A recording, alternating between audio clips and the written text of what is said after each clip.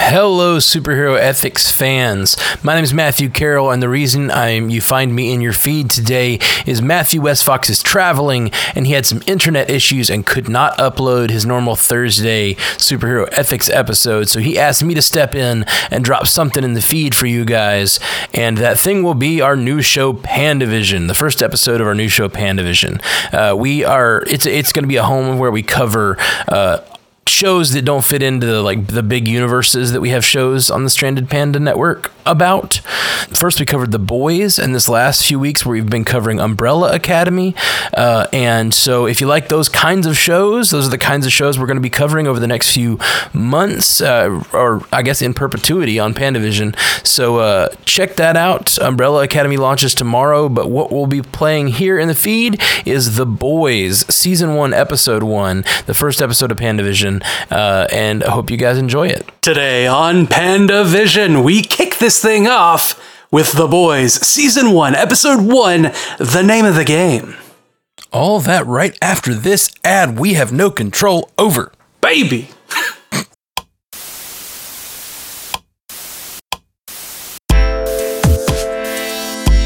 Welcome to Pandavision, the Stranded Panda podcast where we are trying to cover all the great TV we love that doesn't fit into all the universes that we also love. And today, we're talking about The Boys. My name is Matthew Carroll. I am Jeff Randall. And I'm Matthew Westfox. And we're going to do a little triad for this one. We're going to try this triad thing out, and we're going to talk about The Boys.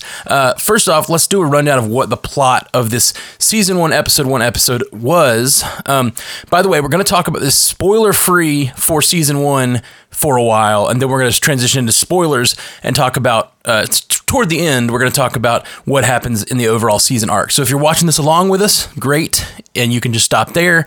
If you're watching this for the second time, we'll have some content at the end with our vague recollections of what happens in this season. So this is the first episode of The Boys where we meet a young Dewey who has a girlfriend, and that girlfriend is run through by, what's the character's name? A-Train. A-Train runs through Dewey's girlfriend, kills her, and then basically they want him to sign an NDA. He refuses, and that opens up the door for our sort of secondary main character, who is Billy Butcher. Billy the Butcher. Thank you. Sorry, Billy Butcher. Yeah, Billy Butcher comes along and asks him to place a bug, to use his in with signing the NDA to place a bug, and that introduces him into this world of Billy Butcher's where he is hunting Soups, or trying to spank Soups, as he says. And he says, how do you spank a Soup? And then he finds out at the end with a fight with Translucent, the Invisible Man, and the Invisible Cunt. Right. Billy tells Dewey that he has killed Translucent, and now they're on the hook for it, and they kind of go on the run and throw Translucent in the trunk. All the while, we have Starlight, a young Midwestern girl who has dreams of being a big superhero, and she is kind of mistreated by the Seven, and she is what's a word for what happens with the Deep? She is pressured into a sexual encounter with the Deep. And she decides after a happenstance meeting with Dewey to go in and be strong and be part of the Seven and not give up. That is the basics of this episode. Let's get into what we think about it. I think the word is coerced. Sure. Through blackmail. Yeah. First thing, let me say, list of content warnings. The first laugh I got out of this episode was the list of content warnings was longer than I've seen on maybe any other show. It's really that true. Content warning list was like a Cinemax movie late at night. Yes, it was. And that made me laugh. And it also, I put it on my list of notes because I wanted to bring it up first, because we're going to be talking about things on this show that are not so kid friendly. So this particular Pandavision show, The Boys, is not kid friendly, and we are not going to probably be talking about it in as kid friendly of a way as maybe we do other things. So just a content warning about the content warning. I mean, I did say invisible cunt pretty early. Yes. I was like, whoops, I didn't get to the content warning in time, but sorry, parents. They should have known from the content warning watching the show. Yes, absolutely. I concur. But nonetheless, sorry, parents. Okay, so what do you guys think of this episode? I think this is my favorite example of world building that I've seen in a superhero show, and certainly in episode 1. Because one of the things that I like so much about this show, and I won't do any spoilers, but we see it, through the whole all the episodes, is they're really going deep on the idea of what would actually happen to a world in which superheroes became real. And it often when I watch other superhero media, there's a part of me that's thinking like, okay, but like once you have superheroes like this, it's going to fundamentally change the way the world is. And like, and that's everything from like the way that in this show, superheroes become part of like marketing, and like now there's no real need for, human sports and stuff, because it's all just about like kids are just, not playing with G.I. Joes, they're playing with the toys of the different superheroes and stuff, down to, I've watched TV shows like The Flash and loved them and thought, okay, but how he's running at that speed, how does he never just like crash into someone? Mm-hmm. And that's the whole point of the episode, is someone who does exactly that. Yeah. So, yeah, this is a world I'm so excited to live in, because it's really going deep on the idea of, some of the things we love about superheroes, but also like people are people, and what would happen when real people got superpowers and real people got to put superheroes on cereal boxes and got to, have their daughters be superheroes, and like the idea that there's now a beauty pageant for girls with powers. Everything in this, I thought they just did such a brilliant job of saying what would actually happen to a society once superpowers existed, and then just running with it. Yeah, and not only the beauty pageant, but the wonderful moment when they do the casting, and she stands in front of the camera in this very dehumanizing casting way and says, my name, my height, my weight, like this is who I am. These are the important facts about me, my physical appearance. Now let's talk about my superpowers. Like, right? It's so disturbing, and it fits so well with actual society. You mentioned world building. My favorite moment on this episode, probably, for a lot of reasons. Okay, there's a lot of great moments, but this moment is what like really drew me in and really sunk me into the world. When he stands in Times Square and they do that slow pan around Times Square, and you see all of the different ways that the superheroes have been integrated into every part of society. Yeah. I loved it, not from just like a world building perspective, but also from an effects perspective. They killed it on the effects. That looked so real. When it does that pan around, it looked perfect. And I just really, really, really loved that moment. I had a lot of thinking on this episode, going back and watching it again, because the first time I watched it, I was just like, shoving popcorn in my stupid face and absolutely loving everything that was going on, because like you guys said, it's this crazy hyper realistic take on what would happen if superheroes were real, because they are now the marketing thing. Like, who gives a shit about professional basketball players, NBA or the NFL players, right? Like any sports people, they don't matter because superheroes. And now these superheroes also have movies that they do, and like they're having a discussion in their boardroom, like in the boardroom of the Seven, of, these guys are pirating they pirated my movie, 3 weeks early, and there's these shirts everywhere in Times Square of Homelander, and like this is billions that this company is losing, that Vought is losing every year. That's money out of our pockets. I'm like, yeah, why? No, superheroes aren't supposed to care about that. They're supposed to be better than that. Mm-hmm. I mean, that's exactly what it would be, though. Yeah. It's like, it would be a corporate controlled machine. And it's just, it makes me really sad about the world. And especially like going back and watching it again, like it's so just heartbreaking to watch all of this happen, and like all of that hope that we grew up with, and Uncle Ben, and you know, the Avengers and everything, like all of that just got torn down and thrown away. Like, no, the Avengers wouldn't be like we see it. It would, it would be this. I mean, I think about, the two Jewish boys pre-World War II writing a story about, messianic hope and goodness and this perfect alien messiah figure coming from another planet to save us all and calling him Superman. And like, how far has that now gone to the incredible cynicism? But I think you're right, the kind of reality of cynicism.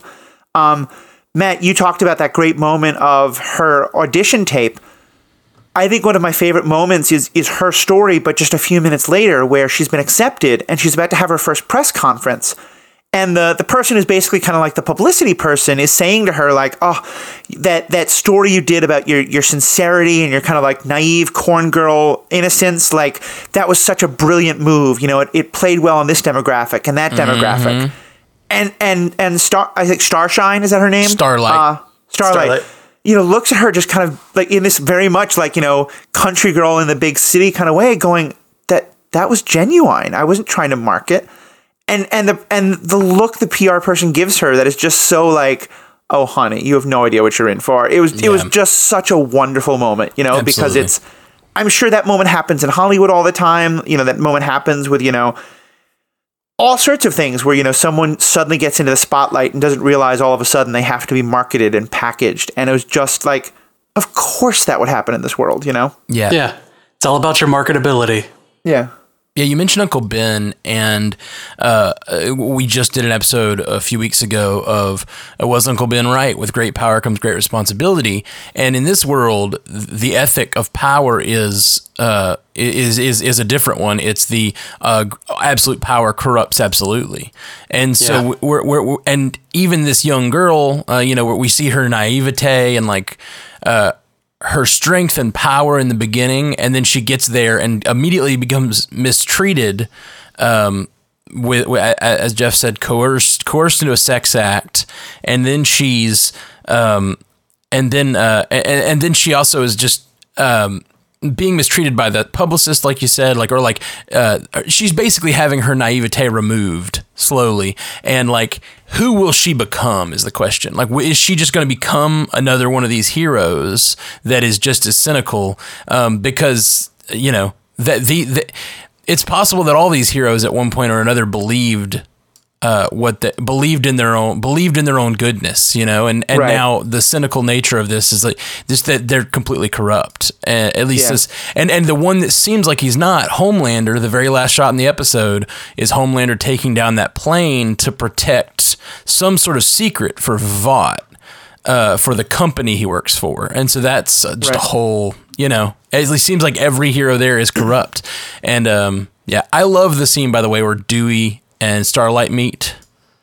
Oh, on that bench, yeah. Yeah, really love that scene. I love their meeting. I love something that connected with me this time that I did not connect on the my previous watch of this show is how much Starlight's story reminds me of a musician's story.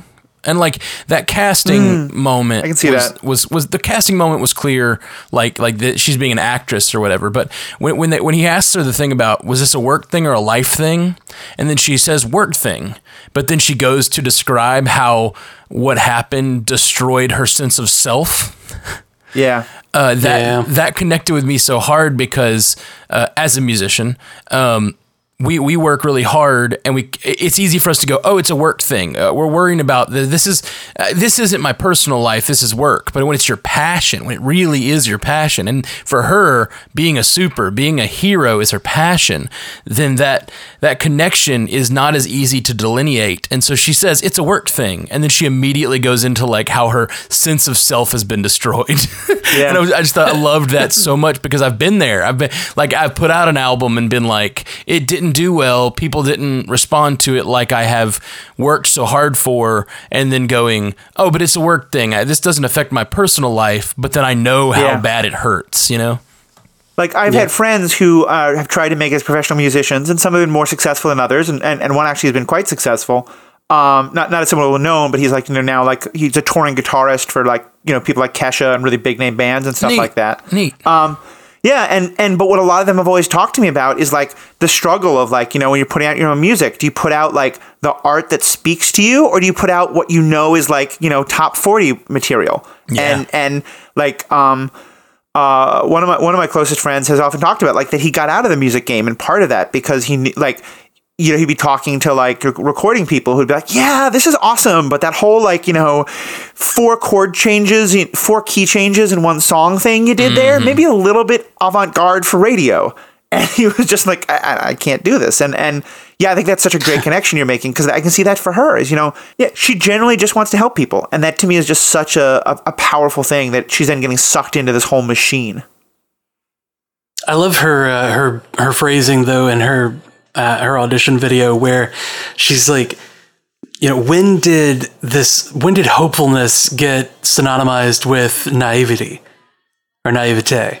Yeah. And I'm like, well, it's been a while now. Yeah. I mean, we're literally having that conversation and calling her naive because she is, but why? Why is she? Why is believing in good naive? And it's just because the way the actual world works, and in a regular superhero show or movie, we're not confronted with that fact. We're confronted with the fact that like the bad guys are the ones that are cynical. In this world, the world itself is cynical. We're living in a cynical world, and even our heroes, at least the ones we've established so far, with the exception of Starlight, like I think Billy seems like a pretty cynical character. He obviously doesn't believe in these heroes. He wants to spank them, as he says. It's just a dark world. It's a dark world. And I do think it's a trope that we do see in other places. Like, I think Captain America is definitely someone who's kind of naive about the cynicism of the world that he's woken up into. And part of what makes his character so powerful is that he has this idea of like, I'm not going to give up on that. Like, because I think what can make a really interesting story is when a character says, yes, you might think I'm naive, but I'm not. You all think this is the way the world is and the way the world has to be. And I can hold on to the idea that the world doesn't have to be like this. And I think that's what makes someone like Captain America so appealing, and Superman, and I think Starlight so far. But it's just but you also look at it here and you're like, oh, okay, yeah, like Captain America, a really big, bold light against cynicism that's, you know, out there. Whereas in this, you're sort of like, I mean, watching episode 1, I can't possibly imagine any way this story ends except, you know, Starlight cynicism just getting swallowed up by the huge, because as you said, it's not just like the cynicism of a regular world. It's the way the entire superpower idea has just gotten melded into all this. Yeah, it's the infrastructure around the superheroes, and it's just and I think this is making a statement about our world, and it's making a statement about capitalism and how we need something other than just raw capitalism and running of like a company running this sort of organization seems like a bad idea in this scenario, you know, and that's what they're getting. This is what happens when the Sokovia Accords go too far. Right. Well, see, in that case, what you're saying, the Sokovia Accords is about the government and some sort of elected body. This is someone just seeking profits. So when, you know, she's threatened by a politician, she uses her military power to take down the plane, you know? That's what I think it's part of what they're saying here. It's amazing that there's so many different like modern day issues that this is commenting on, and also just, you know, what thing gets talked about a lot, especially like right now when we're recording this, but also just been an issue in our world for a while, is, you know, the privatization of police and military and things like that. And so, yeah, also the fact that the mayor of Baltimore has to negotiate with her, you know, how many millions of dollars in order to hire what is. Basically, at this point, the superheroes are law enforcement. I mean, they're there to stop the criminals and to do good, but they're completely unregulated. It's completely corporate. There's no, you know, and cities have to pay for it in a way that, you know, they have to bid. Like this idea of like, you know, does this one hero go to Baltimore or Atlanta? The thing that really struck me as far as like how the supers have been kind of privatized military is when Dewey was looking through all of the papers in his house, and his dad was like, "What are you doing?" He's like, we can't charge with murder because they're like the president, or I think he said the president, but they can't be charged while on the job, while they're working." And I was like, that is grossly like very inappropriate law. Like that's real bad because while recording this, we're in the middle of these protests and riots for George Floyd, and I couldn't help but see that and go, oh, this is pretty timely. The idea that these they're basically saying these are law enforcement officers that have some sort of above the law. They're being treated as above the law. Now in this case, they're like officially above the law because they feel like it's important enough in their society to have that. And I couldn't help but connect that to what's going on in the world right now. Now we're not dropping this for a few weeks, and so any discussion of the George Floyd stuff is hard to have because as fast as things have moved, it's like I have no idea what's going to be happening in 2 or 3 weeks. It's insane. But this is I think this show is definitely making an allusion to law enforcement and what happens when law enforcement goes too far or collateral damage or whatever, and how you deal with that. Yeah, and I think it's really making a really powerful allusion in two ways. One, it's certainly the ideas of collateral damage and law enforcement, and in that regard, it's on some level there's a similarity here between what A-Train does and what Scarlet Witch does. In both cases, it's the kind of a superhero ostensibly trying to do good, and someone gets in the way and winds up being hurt. Now, obviously, the huge difference is the degree to which they care about it, and Scarlet Witch being so obviously upset about it and really wanting to try and do better. A-Train literally laughing about it in a club. And I think that you're right there, that both of them are such good commentaries on, of course today we're thinking about it in terms of George Floyd, but all instances of that. Where I though goes, and I know I'm much more of a fan of this, I think, than either of you two. For me, it's as much about police brutality, but it's also as much about professional sports, because what I'm seeing there is the kind of culture of, $1 million athlete who is on all the cereal boxes and treated like this hero everywhere. And now someone comes forward and says, this person raped me, this person assaulted me, this person, bullied me, like whatever it is. And there's this whole culture to be like, let's quietly pay them off, but let's make sure that this doesn't become a PR problem. Like, that whole world was very much what I was seeing there, especially with the whole idea of like, we're going to give you this check, but you have to sign this non-disclosure agreement. And like, the person's going to go on TV and say that they have their condolences and they feel sorry for you, but never officially accept any responsibility. Like, I definitely saw the whole thing of law enforcement in there, but I also really saw the whole, like, what happens in our own world of like professional athletes, or any celebrity, really. Yeah, any celebrity at all. Yeah. And these same thing happens with movie stars or any of those folks. And these are actually movie stars, all these people. But that's the thing. Like this company Vought has come up with a way that they have seemingly what's the word I'm looking for? Monopolized the superhero market in some monetized. way. Yeah. I'm saying monopolized in that no one else has them, so you have to come to them for superheroes, and it seems that like that seems very dangerous, because then these laws they can make these laws happen so that that they can not punish them for things done on the job because they're that important to your city or whatever. You can rent our superheroes, but you can't prosecute them because they're that important to your city. And they don't explicitly say this, but I have to imagine, like, let's say Starlight was like, fuck this, I'm leaving the Seven, I'm going to go do my own thing. Does that mean she now doesn't have those protections? Like, Interesting. Because I definitely feel like Starlight feels like she has to be a part of this. She can't just go off and be her own hero. Right. And the Deep makes this point. The Deep says, but you attacked me. The Vought and the Deep, if the Deep thinks that way, that's how Vought has thought of this, is like, if she turns on the Seven, then they're going to make her a villain. They're going to PR her into being the villain, the crazy girl from the Midwest who came to the Seven and attacked them, Right. She's been planning it this whole time. Yeah. So like it would be easy to make her into a villain, and then she's just she's still superpowered, but of course she's no longer a hero on the job with protections. She's a villain to be stopped by the other heroes. Right. Yeah.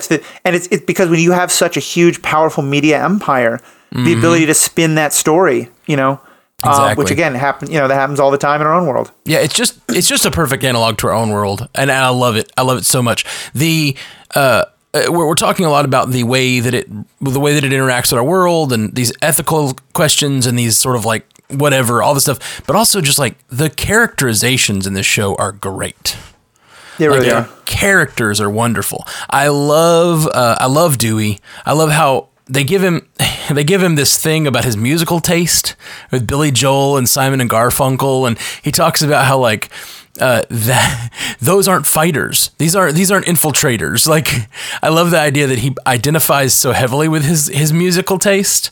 That's just a very specific thing for the character to have, but it also is very true. Like, I'm the kind of guy who listens to this stuff. But then when it shows Billy beating up Translucent at the end, I think it's like and I think it's called, song's called London Calling, plays. It's like that sort of punk song. It's just like, oh, that's the kind of guy he is, and it's like he's the punk rocker who is gonna do what he has to do, and he is the infiltrator. He is the scrappy fisticuffs guy, you know. Mm-hmm. Yep, and he'll use anybody he needs to, apparently, because his story changed so many times. Like FBI, cops, it's all the same. Yeah, who cares? Yeah, I was a little disappointed with that. There's a part of me that really liked the idea of like the federal agent kind of being the hero as the government tries to get power back from the huge corporations. But the direction they go with it is still pretty awesome. Yeah. Yep.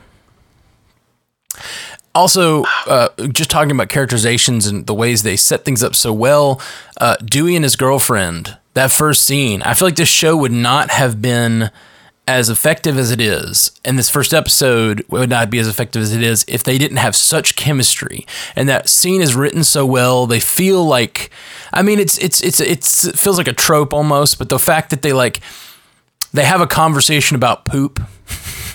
Which which is something you don't do with a new girlfriend. It's like, you know what I mean? Like a lot of it's sort of that, like they're definitely comfortable with certain conversations that maybe they wouldn't be on a first date, but they're still talking in euphemisms because they're still keeping the romance alive. You know what I mean? Like she's still being like, oh, stop it, you're gross. Like there's just this little playfulness that shows the sort of depth of their feelings that happens so quickly on screen that immediately I understand where they are in their relationship. And then of course she also talks about them moving in together, but he's like, what? Like there's still, it's just such a real feeling relationship. And so when her death happens, it is one of the most horrifying things I've ever seen on screen, especially in superhero media, you know? Yeah. Like it's jarring. This is maybe the worst thing I've ever seen in superhero media. The A-Train just running directly through his girlfriend and him getting blood, and you see her spine and her jawbone and everything else just flipping through the air. Oh, it's so hard to watch, and it puts you immediately on the side of Dewey and his right to get some sort of retribution or restitution or any kind of solace that can be given in that sort of situation that Vought is obviously not giving. Yeah. They're so frustrating. Mm-hmm. Though about that scene though, where Dewey and Robin are talking, before she gets blown apart, it establishes where he's coming from. It establishes his baseline of what his character is, and it's in such a brief moment like this, you can see that this is a guy who is a nerdy guy that, has these casual conversations with his girlfriend. He's kind of quippy. He's kind of funny. He's a fun dude that then just gets his life brutalized right in front of him. Yeah. And you can see the immediate downturn in personality of like, I can't have fun anymore because my life got ruined right in front of my eyes. And it, like, the way that this actor portrays it is just so freaking real, and it grips your entire being. Like, God, you've hurt my heart, dude. Yeah, they show him like kind of just on the edge of a panic attack a couple of times in ways that I just think are so well done. Yeah. Yes. And especially because, like, in some ways I feel like he's very much the audience point of view character. You know, he's kind of like the nemesis geek guy. He's the one who is kind of just like seeing all this. And if you think often, like, in a lot of these movies, imagine if, you know, a normal guy gets to walk into Avengers Tower and see Avengers Tower and meet all of the people we think of as heroes. And this show takes that exact scene, but twists it in such an interesting way because it's not, it's the person who has now seen the facade and seen the garbage behind what's real, behind what's presented as real, and then just every step of the way. And like, there are shows that I think of as what I call, I think you guys have used the words too, but like tight. And what I mean by that is like, every little detail seems so intentional and every little throwaway moment is so perfectly done.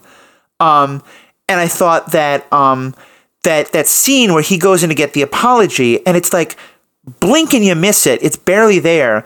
But A-Train is like so clearly like dismissive of the fact that he should give this apology. Sorry about what happened to your girlfriend. Yeah, sorry about what happened to your girlfriend, whatever. Yeah, and like Exactly.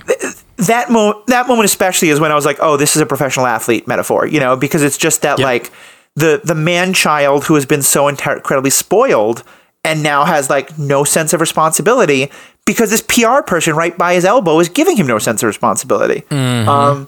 And just every little... Yeah. Totally it's agree. one of the best made shows I've ever seen like this. There's just no moment that felt flat to me. Yeah. Simon Pegg as the father, first off, disturbed me because of his American accent. I didn't like it. First time I've ever seen Simon Pegg with American accent, and I was like, whoa. Me too. I had to look it up to make sure it was him. I'm such an audio guy. Like, I'm such an auditory stimulation guy that like when it was happening, I was like, that can't be Simon Pegg. It looks just like him, but it's not, right?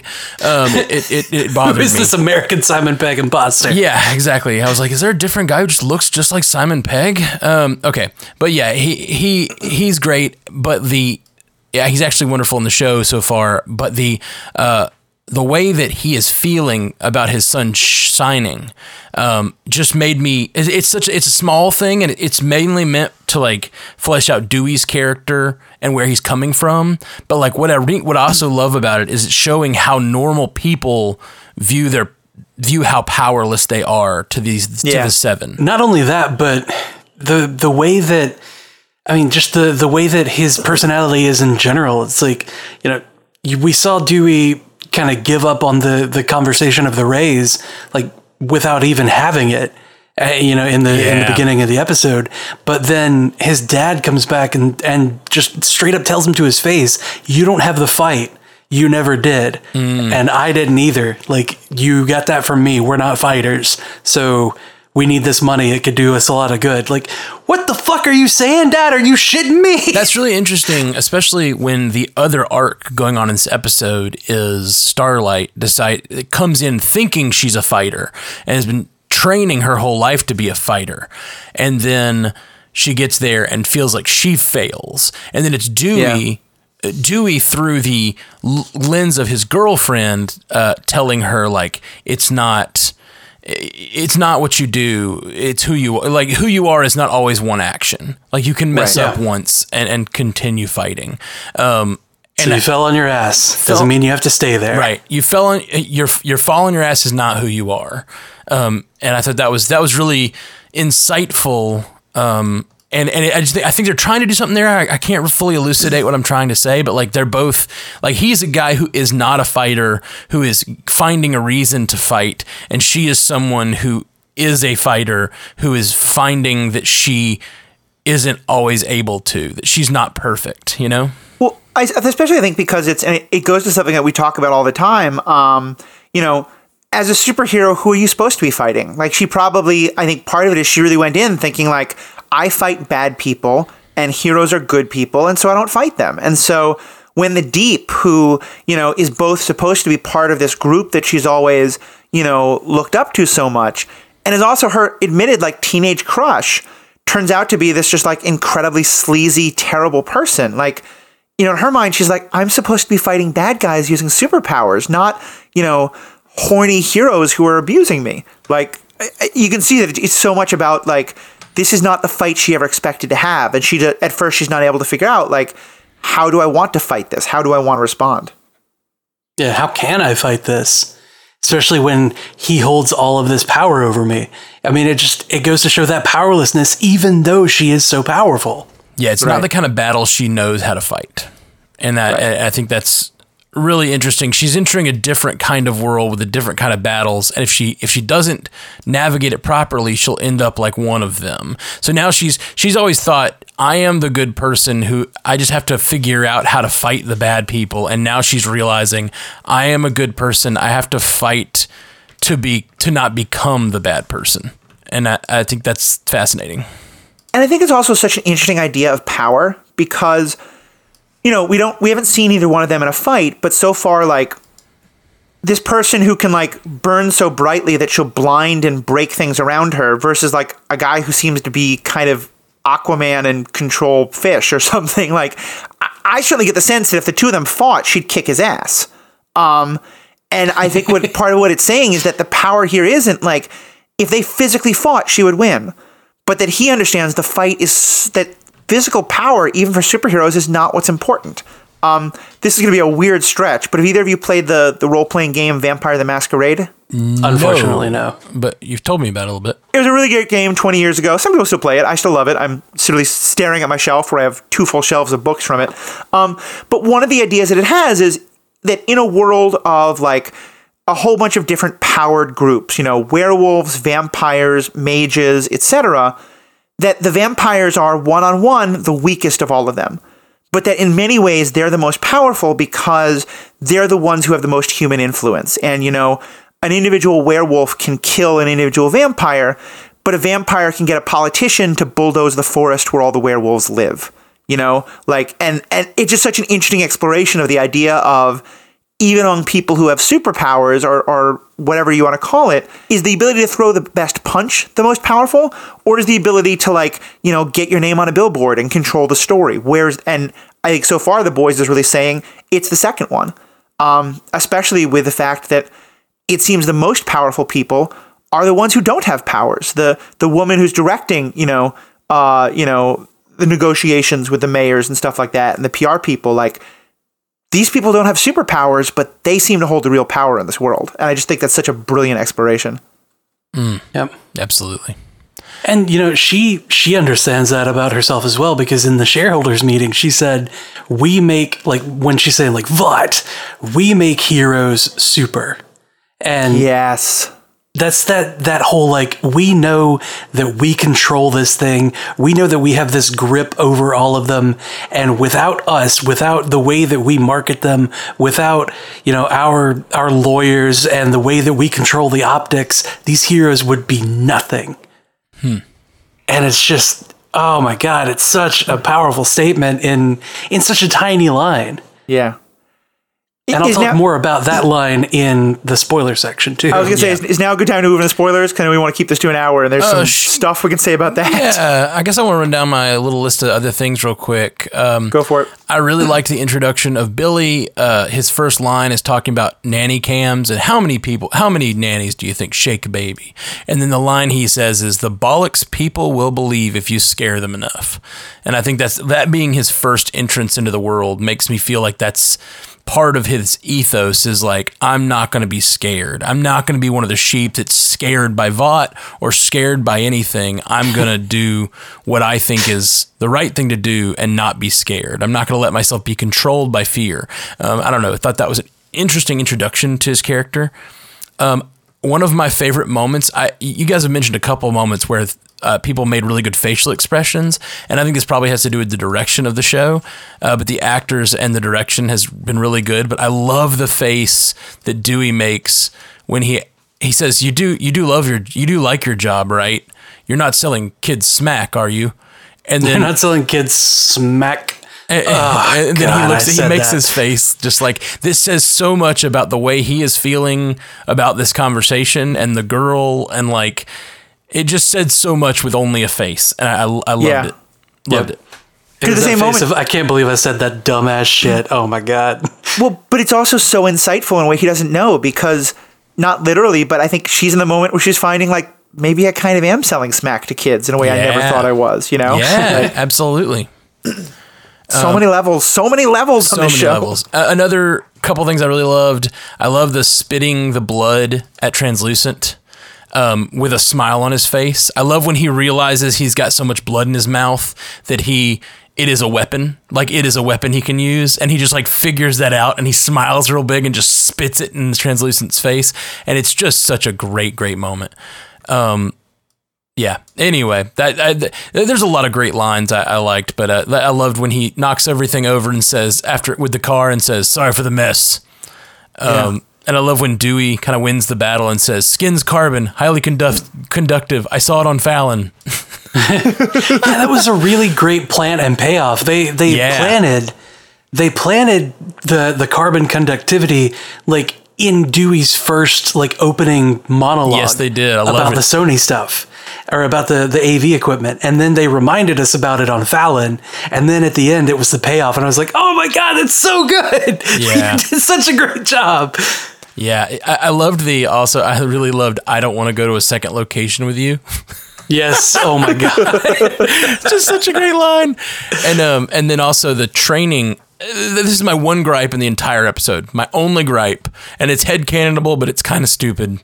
When Starlight shows Starlight training for the first time, and she is punching that brick wall that someone is actively using on the other side.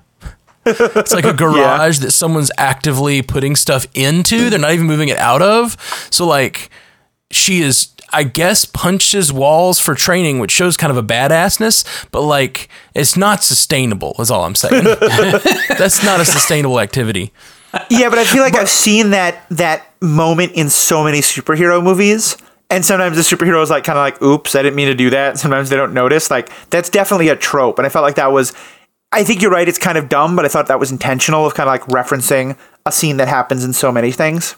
Well, that was intentional to show her training and her dedication to it, but it also it gave a little bit of an insight into Mom's character, like her mom's character, because her mom was just like, "You got to punch through the wall. Your target's on the other side." Like, she was encouraging it. Yeah, that's my question. Like, I kind of needed a little like background. Like, was this a wall this is a building that's being demolished?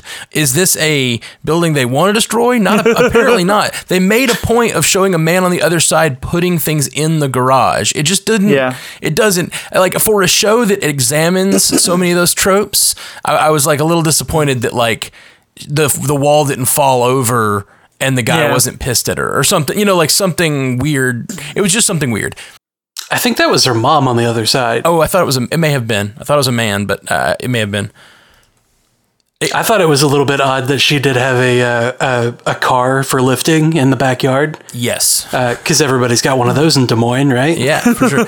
I don't know. I've lived out in the country before, and there were definitely cars, just random cars in the old burnout car that you should never take out to the wrecker. Yeah, that has like grass growing through it and stuff. So I can see that part. Let's get to spoilers. I just wanted to get through those few things before we let everybody go. If you're joining us for the first time, please subscribe. Please throw us a 5-star review in iTunes. It really, really helps out the show. And we're going to talk about spoilers. So if you've already seen this whole season, jump over there with us. Spoiler time. Compound V is people. Oh, yeah, I'm sorry. You're supposed to give your, like, yell into the spoiler thing. Go ahead. Yeah. Oh, right. Oh, classic old MCU cast stuff. Classic old MCU cast countdown. Spoilers in 3, 2, 1. They really do make heroes. Yeah. Super. I hadn't even thought of that till you mentioned it, but you're like, yeah, that we make heroes super. It's like, no, they literally do. That's such a great drop in the first episode. It's just like you mentioned the drop and payoff of that carbon conductivity. Like, this show is great with that, and it makes me even more excited for this rewatch, because now that I do know certain things, like, I'm really excited about stuff like that I'll see that I didn't see before. So good call with the We Make Heroes Super. Yeah. And for me, honestly, it's the character of Homelander, who I think is interesting. We almost didn't talk about it all in our pre-spoiler section. It's so hard to talk about him without spoiling the rest of the season, though. Right. And it's so interesting because he presented very much as he's very clearly supposed to be a Captain America character. And a Superman. I would say Superman, but yeah. The Boy Scout. The Boy Scout, clearly, but also just very much with the American, the American flag and stuff like that. And I felt like, for me at least, when I was watching it the first times, one of my biggest questions was, who is he and where has he fit in this? Because I think in the first episode, at least, he's presented as he's the one who's not cynical yet. And that maybe he's actually even kind of naive, that he is like, we're good, we're doing the right things. But, and like I took it away as like, I was really wondering, like, I was really shocked when he destroyed the plane. I was like, but that's not who I thought you were telling us he is. Mm-hmm. Yeah. I mean, they had the boardroom scene where he was like, I don't care about all these, this lawyering stuff and this money talk. Like, what is Starlight going to think? Right. What I do care about is who have you saved this week? Exactly. And then like later we find out that maybe he like does it because of his weird mommy relationship with the what's the name of the woman is it Miranda? It's Elizabeth Shue. Oh, Elizabeth Shue, yeah. But like, there's just so many twists and turns to his character, and then of course all the things we learn at the end. I call her the Wicked Witch of the West because she's melting. I'm melting. I'm melting. Yeah. Ouch. I feel like watching his character, knowing where he ends up, is going to be so interesting this season, and probably what we'll talk about the most in the post-spoiler section. Yeah, agreed. I remember thinking in episode 1, the first time I watched this, I was like, not him too! No, I thought he was the good one. Right, yeah, it's such a betrayal of the character that you think he is. The thing that I think is interesting about his character is that, and we kind of mentioned this in the non-spoiler section, how everyone is becoming cynical. I don't think he's cynical. Exactly. That's what's so interesting to me is he is a true believer. I don't think he's cynical at all. Whereas most of these heroes have come into this game, they may have all come in like Starlight. Maybe every one of them came in like Starlight, and then they slowly got turned by this like sort of evil organization and this power corrupting them, and they're like seeking to be good. And we even see that with the female character, the Wonder Woman analog. I don't remember. Maeve. Queen Maeve. We see that with her character later in the season, where she used to be like Starlight and she wanted to be like Starlight, and she even tries to stand up to Homelander at times. Yeah. But I don't think Homelander is that. And we clearly know he was born and raised by Vought. So like, I think he is a true believer and has been raised to believe in his own goodness so much that no matter what he does, it's good because he's Homelander. And that's what I think is going to be so interesting, is because I went back and forth the entire season and like, is he the most naive character or the most cynical character in this show? Because like you're not sure until that very end. And for me, that kind of ties into, and I kind of had to be careful talking about it earlier, the point I was making about professional athletes. Because I think like one of the things that, and people are now trying to change this somewhat, but one of the, like, there's been a lot of real studies of like professional athletes who become, kind of like sexual abusers or violent in other ways. And one of the things that has been talked about a lot is that a lot of these people are, and especially men, identified as really athletic prodigies by like age 12 or 13, and from that age, they're now being, pampered and spoiled and like taken care of. I mean, not always by any means, but especially not with like material wealth, but often that there's a whole bunch of people around them, college, high school recruiters and like people from traveling teams and people like really trying to, kind of make a buck off of what these kids can do. They're being groomed. Yeah, they're being groomed along the way, being told, you're great, you're wonderful, don't worry about it. If you get in a little bit of trouble, we'll take care of it. And that in some ways they kind of become man children because they never have to like deal with responsibility. And I think with Homelander and even more with the Deep, that's definitely something like, I don't remember the exact details, but there's scenes later where we see of the Deep where he's kind of really being called out and he's, I think, sent to Sandusky, Ohio or something like that. And his reaction is just this kind of like, he reminds me of like a 14-year-old boy who doesn't understand that all of a sudden there's consequences for his actions when he's been told his entire life that there are no consequences. Yeah. Yep. What happens if you're a boy who is raised that way and then you get to the other side of that and suddenly you were the man with the power? Right. That is a disturbing idea, and it happens in our world and it's happening here. And it happened happens all the time, when you think of like the athlete who, gets an injury or something or suddenly isn't as good, all of a sudden the Deep isn't marketable. And so they just drop him and he doesn't have that protection anymore. And it's like the fact that this show is able to show him being so horrible to Starlight and not give him a redemption arc by any means, but still make me sympathetic for him towards the end of the show. I was like, this is such good writing. Yeah, I completely agree. the way that A-Train has his fall, when he gets injured, or when he's starting to think that he's slowing down, or somebody's faster than him, that push to be the fastest. Like there's only one speedster on the 7, and it's got to be the fastest guy, and that guy has to be me. So obviously I have to take drugs in order to achieve that. Yeah. Well, and that whole idea of it's not just the drugs, they're all on this drug that has pushed them to this level, and whether they know it or not. And this is a corporation. You start to realize everyone here is a victim. Like, most of the people who we're seeing are victims in some way or another. And they're also villains, but they're also victims. And it's hard to parse that out. Yeah. It's such, and especially because it gets to something that I think actually, like, Matt, we've been talking about a lot in some of the hard discussions you've been bringing up, and certainly that I've been thinking about a lot in terms of all of the George Floyd stuff about the police, but also just conversations we've had about capitalism and about, the government and stuff like that, that a lot of times I feel like a discussion about who are the bad guys kind of misses the point, because a lot of times the most destructive part of it are the kind of institutional systems that are at play, and it's much harder to punch capitalism. It's very easy to punch, Lex Luthor. But so much of what this show kind of goes into is like, Vought is this sort of the big evil, but it's also just the whole culture of the fact that, people are willing to buy up all of the A-Train, hero worship A-Train or someone like that, and so not pay attention to maybe the terrible things that are happening in the shadows. Like, it's such a hard show to watch, because a lot of times I watch superhero stuff partially as escapism, because I want to watch the bad guy get punched and feel like the satisfaction of like, evil got punished. I don't think there's any way the show is ever going to be. I think we're going to have some satisfying moments, but the way the show is, I don't think there's ever going to be a time where we're like, okay, this person, they're the evil. If you punch them, everything will be okay again.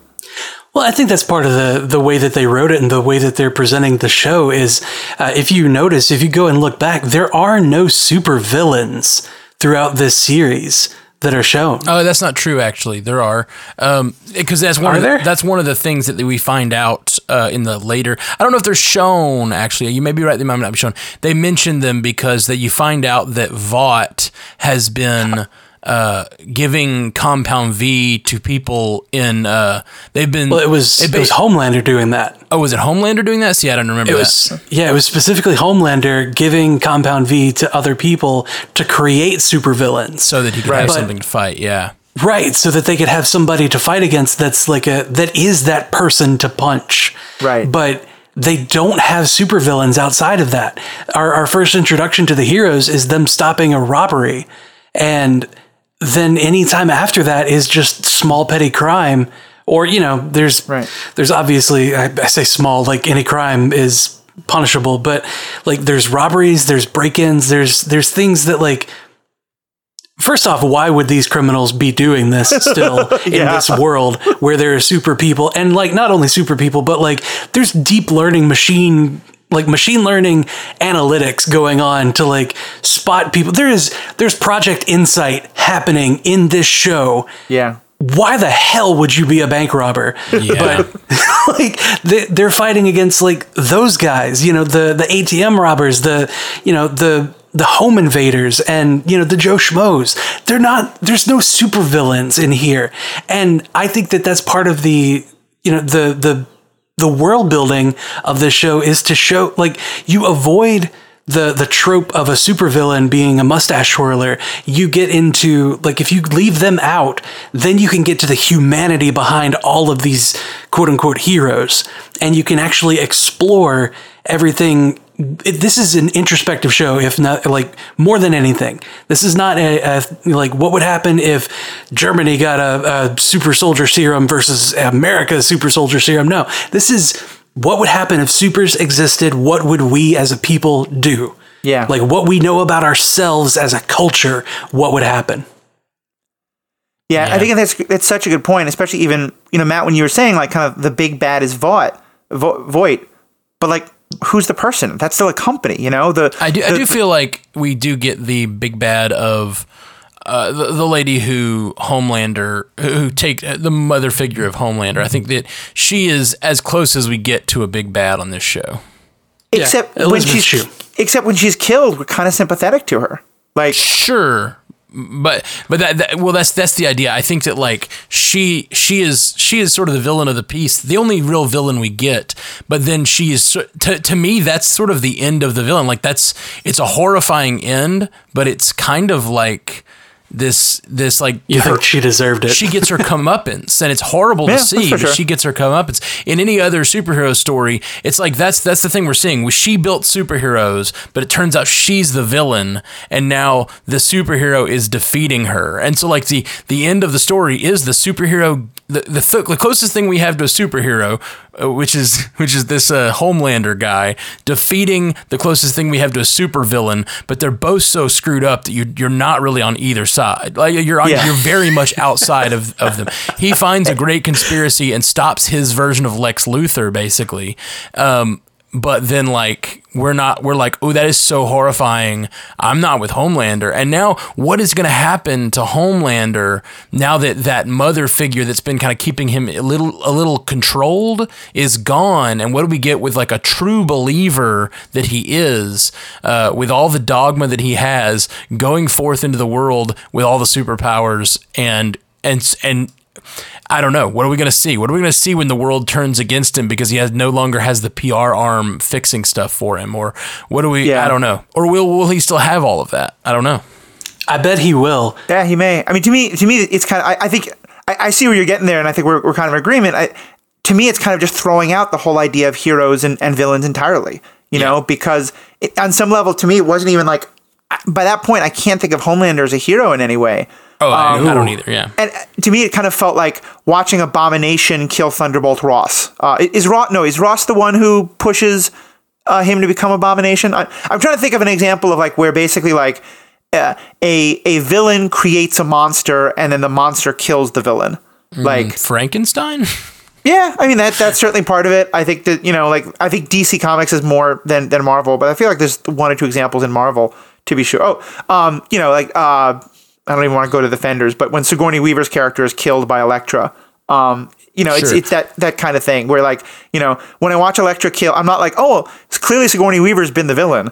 I'm not like, oh yeah, Elektra's a hero now. I don't think that. My point is, I think they're trying to make the analog between those are the tropes. This is the Superman and the Lex Luthor of this world, and given the ideas that they're wrapped in cynicism and they're not who we know them as from comics or whatever. Like this is what that looks like in the real world is what they're trying to say, and like trying to make us examine our comic book tropes and go, oh, that's what it would actually be like. That sucks. Yeah, I think that's exactly it. And there's no clear sense of like, especially there's not like the good people and the bad people. Every character has their own motivations. Every character has their own sense of right and wrong. And I feel like we're going to have them line up in different ways as the show goes on. Yeah. I'm really interested to see what happens when Homelander has a family and a son that he wants to go and raise. Like, what happens when that sort of person who has been raised the way that he has a child? Yeah. It all connects to the thing we're talking about with man children, and then they're turning around and being the father to another child. Like, what does that do?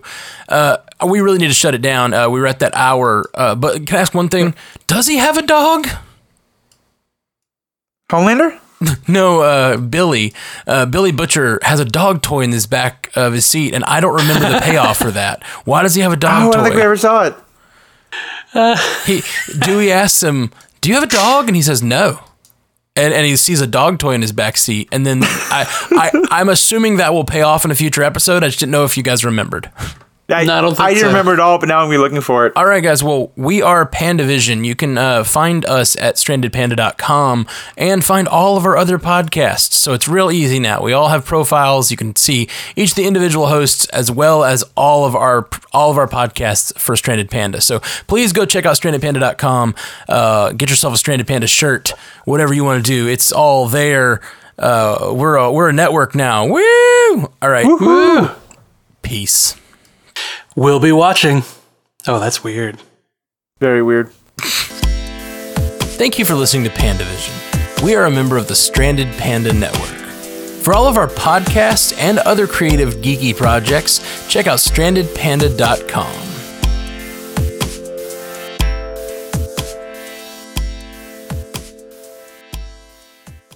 Excuse me.